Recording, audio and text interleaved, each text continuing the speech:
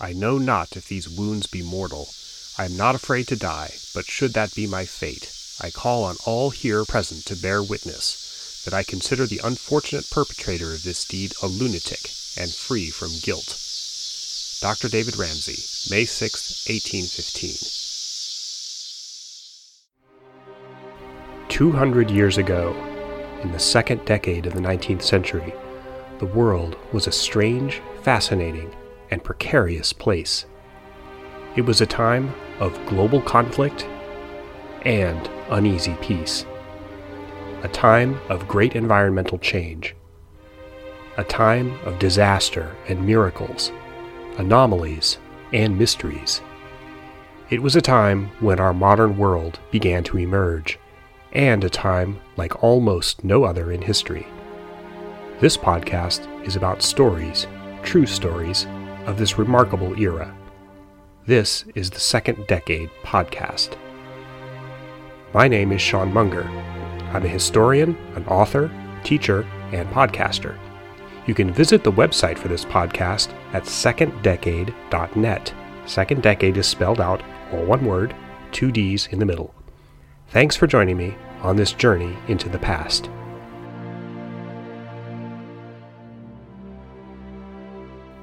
Episode 23, Murder in Charleston.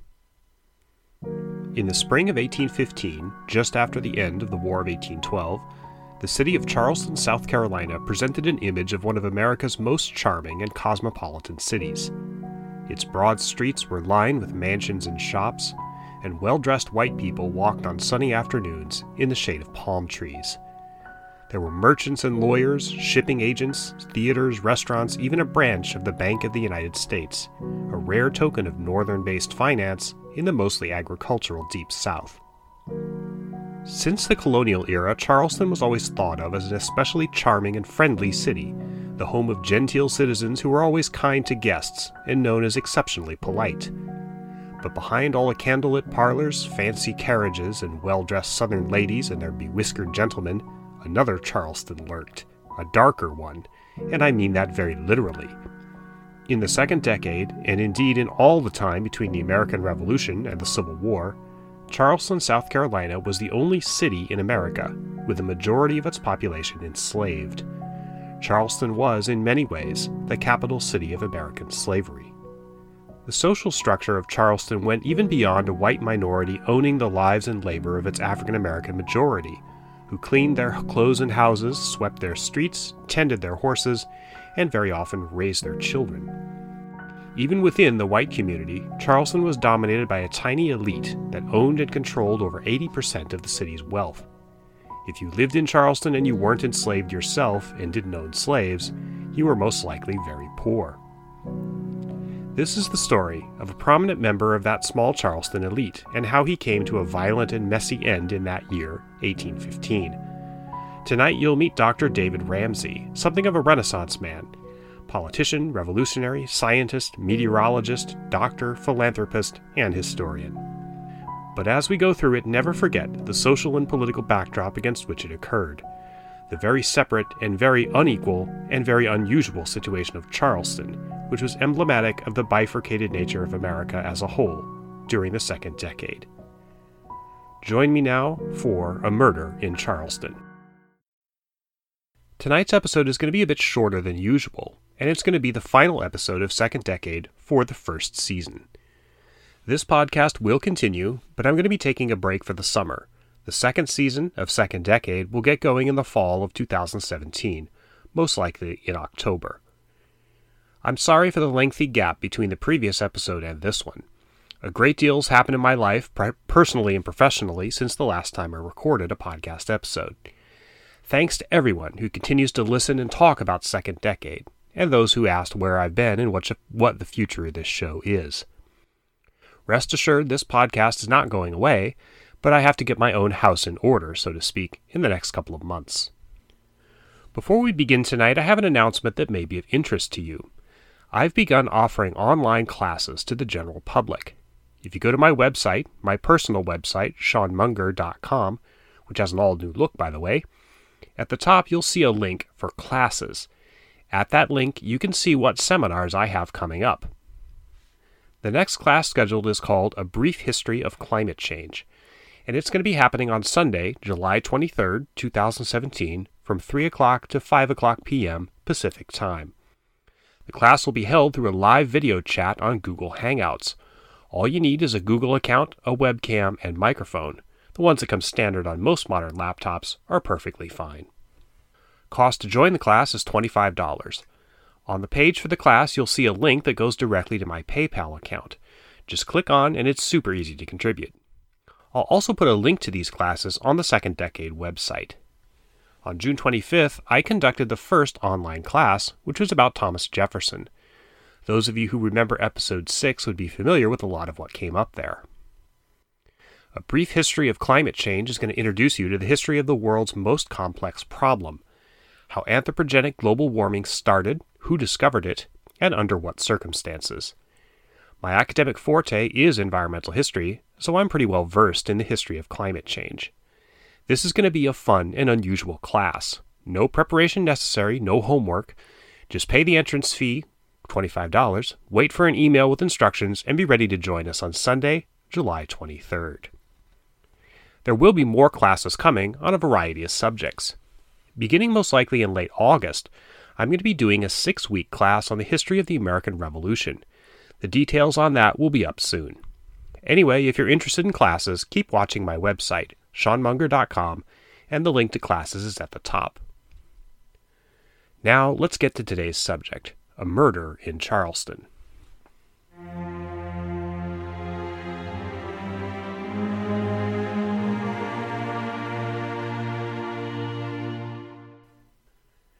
David Ramsey, who was destined to become one of Charleston's most prominent and well-loved citizens during the Second Decade, was actually not born in South Carolina.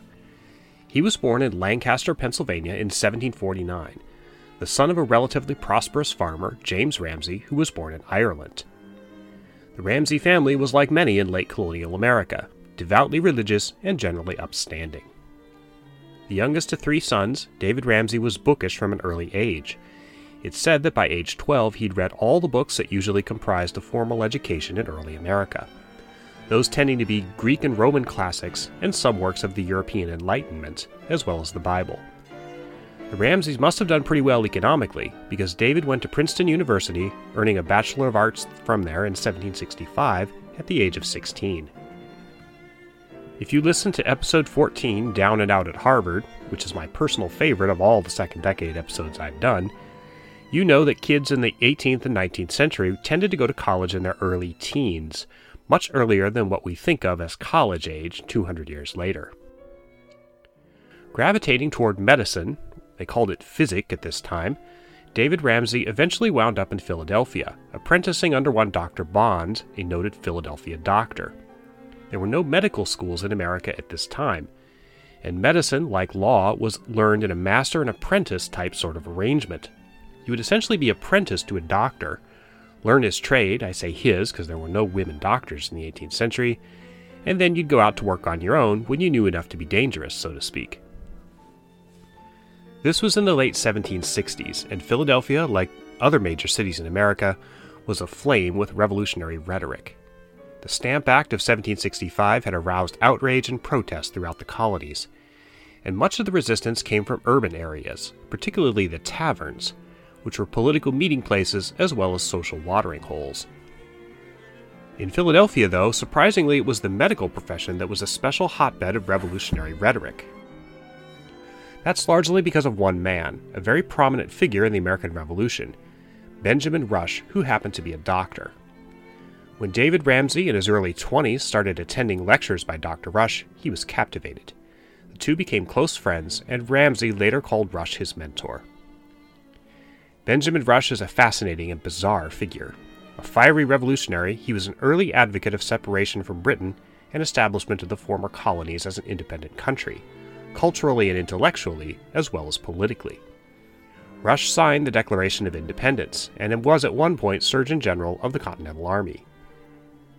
Distinguished as he was, though, you did not want to have Benjamin Rush as your doctor. He believed heavily in a medical theory called purging, essentially bleeding his patients to cure almost any ailment.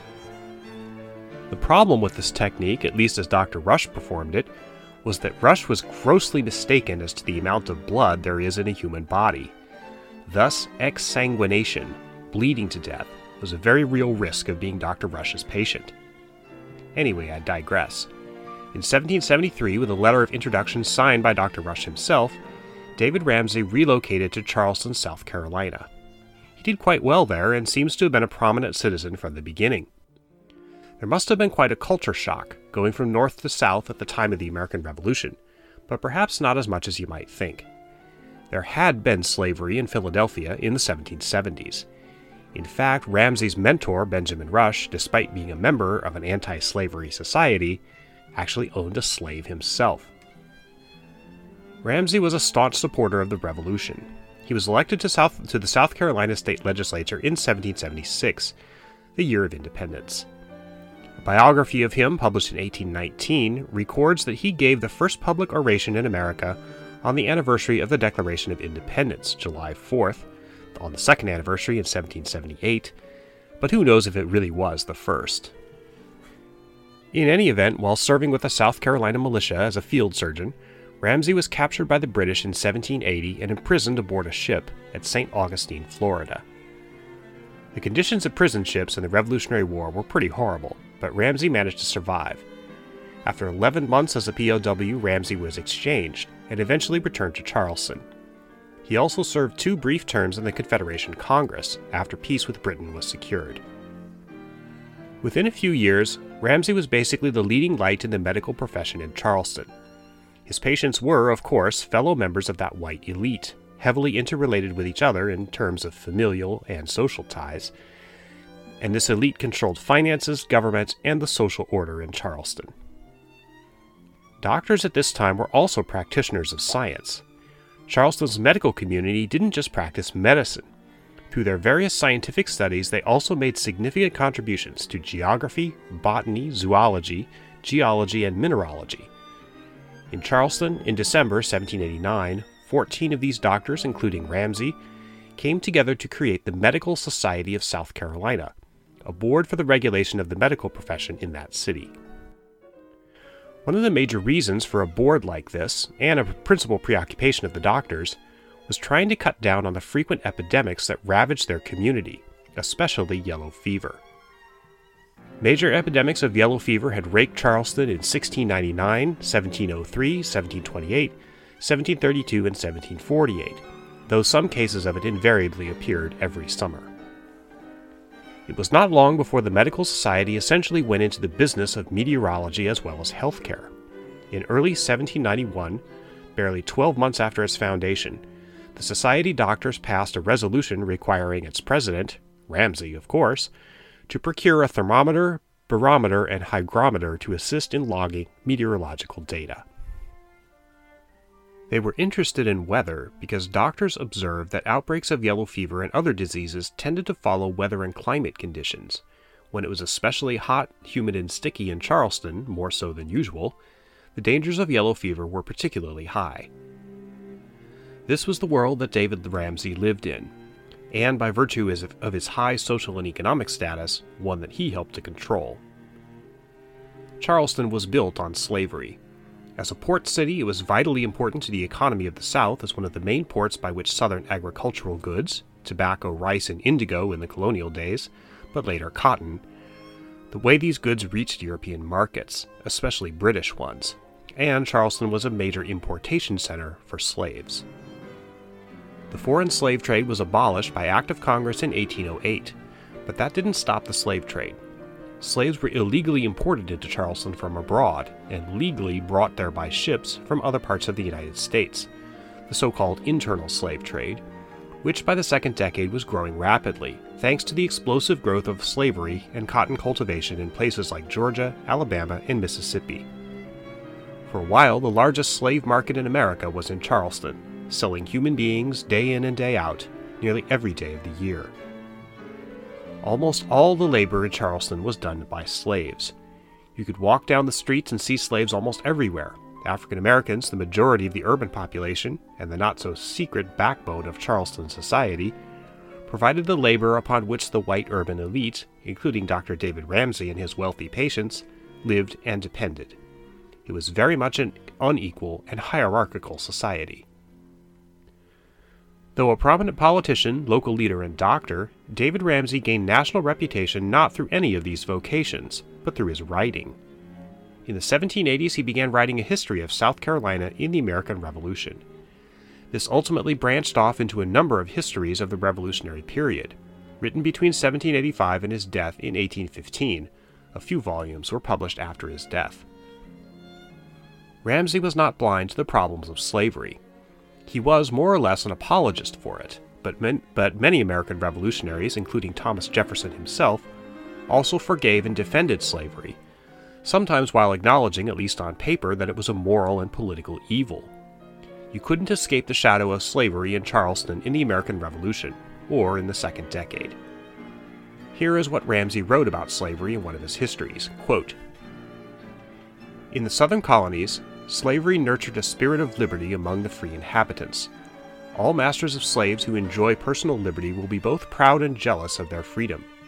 It is, in their opinion, not only an enjoyment, but a kind of rank and privilege. In them the haughtiness of domination combines with the spirit of liberty. Nothing could more effectually animate the opposition of a planter to the claims of Great Britain than a conviction that those claims in their extent degraded him to a degree of dependence on his fellow subjects, equally humiliating with that which existed between his slaves and himself." End quote.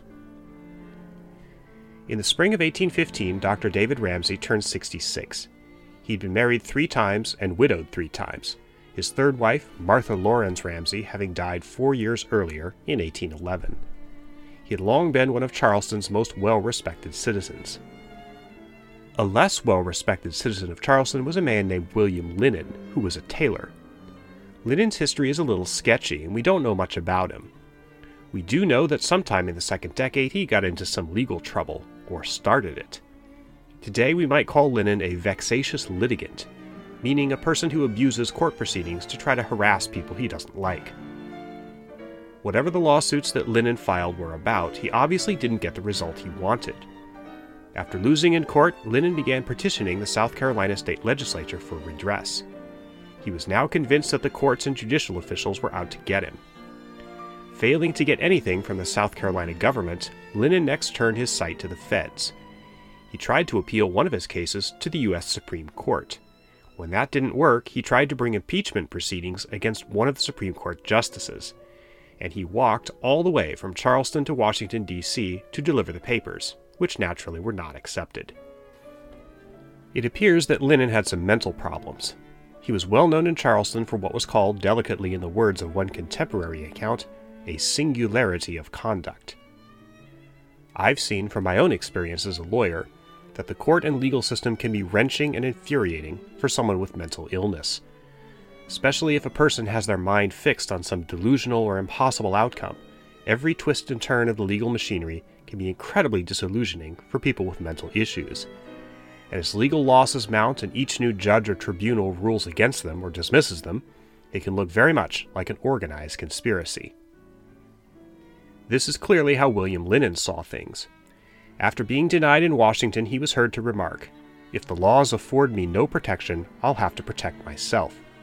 Linnan was ready to take the law into his own hands. At some point in the spring of 1815, Linnan hunted down his former attorney in Charleston and tried to kill him. The lawyer survived the attack, I was unable to find the particulars of it, and Linnan was arrested and thrown in jail. At the arraignment, it was very obvious that he wasn't quite right in the head. The judge ordered that Linnan be examined by 2 doctors to determine whether he was sane enough to stand trial. The doctors appointed by the court to make this examination were Dr. Benjamin Simons and Dr. David Ramsay. Simons and Ramsay examined William Linnan. They reported to the court that he was very clearly insane. A part of the report, authored by Ramsay, concluded that it would be dangerous to let him loose on the streets. He was, in 19th century terminology, completely deranged. As there were precious few facilities for treatment of the mentally ill at this time, Linnan was remanded to prison. At some point during his incarceration, however, Linnan's condition seemed to improve. In any event, the authorities could not hold him indefinitely. He was finally released from jail. But someone had overheard Linnan issue a threat. He was determined, it was said, to kill the doctors who joined the conspiracy against him. Linden's wrath had turned to the latest people he thought had wronged him, Dr. Simons and Ramsey. Evidence of how and for how long William Linden stalked his prey are apparently lost to history. Given the circumstances of the crime, though, it seems pretty clear that the act was definitely premeditated.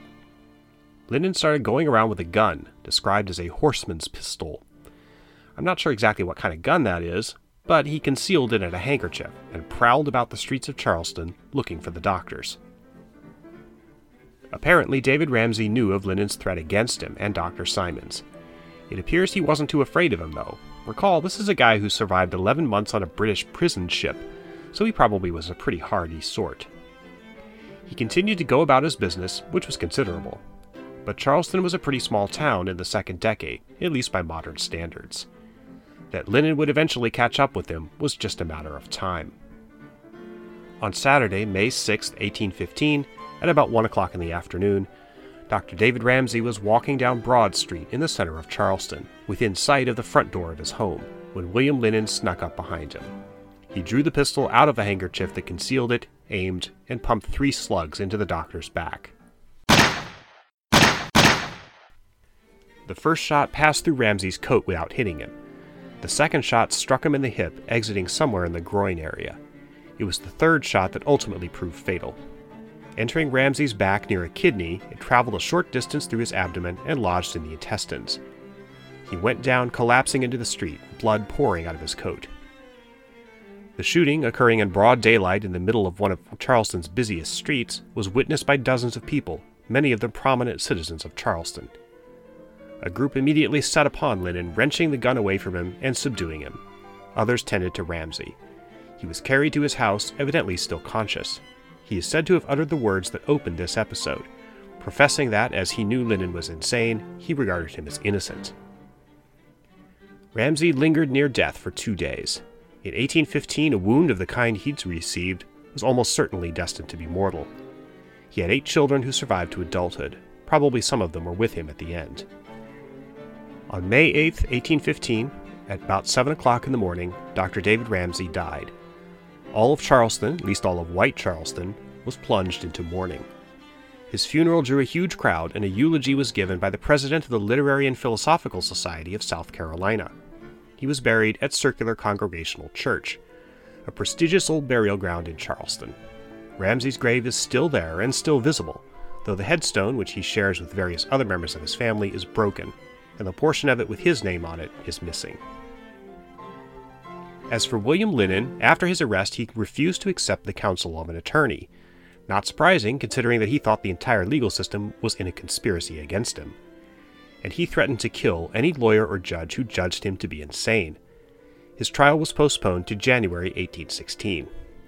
I wasn't able to figure out what happened to him after that. Presumably he was executed, or spent the rest of his life, whether it was long or short, in prison. The murder of Dr. David Ramsey by William Linden was an act of insanity, but it didn't happen in a vacuum. Charleston was, in the second decade, a cauldron of seething tension, racial, social, and political.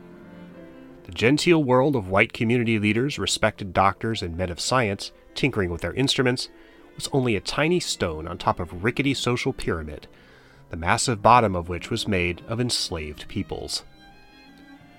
Charleston remained a hotbed for the rest of the antebellum era.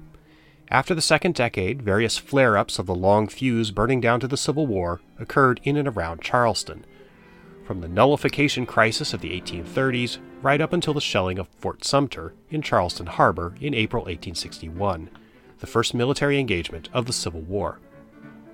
David Ramsey had been dead for nearly 50 years by that time, but the city where he lived, worked, and ultimately died was at the very epicenter of the social and political earthquake, so bound up with slavery, that struck American society in the middle of the 19th century. The life and death of David Ramsey is part of the history of that place. This is the end of the first season of Second Decade. Thank you so much for listening these past few months. If you like this podcast, please tell a friend.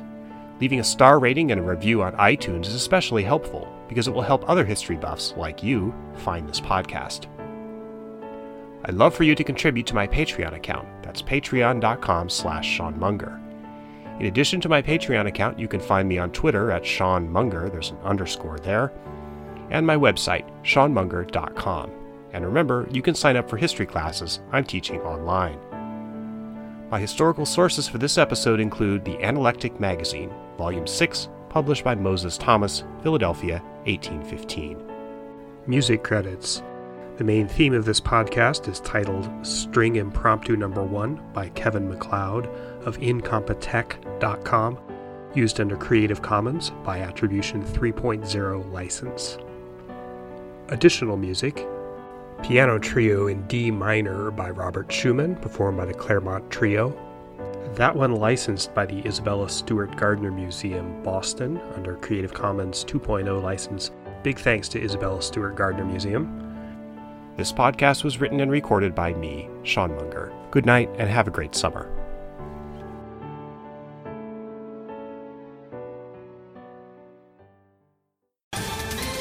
Ohio, ready for some quick mental health facts? Let's go. Nearly 2 million Ohioans live with a mental health condition. In the U.S., more than 50% of people will be diagnosed with a mental illness in their lifetime. Depression is a leading cause of disability worldwide. So why are some of us still stigmatizing people living with a mental health condition when we know all of this? Let's listen to the facts and beat the stigma. Ohio, challenge what you know about mental health at beatthestigma.org.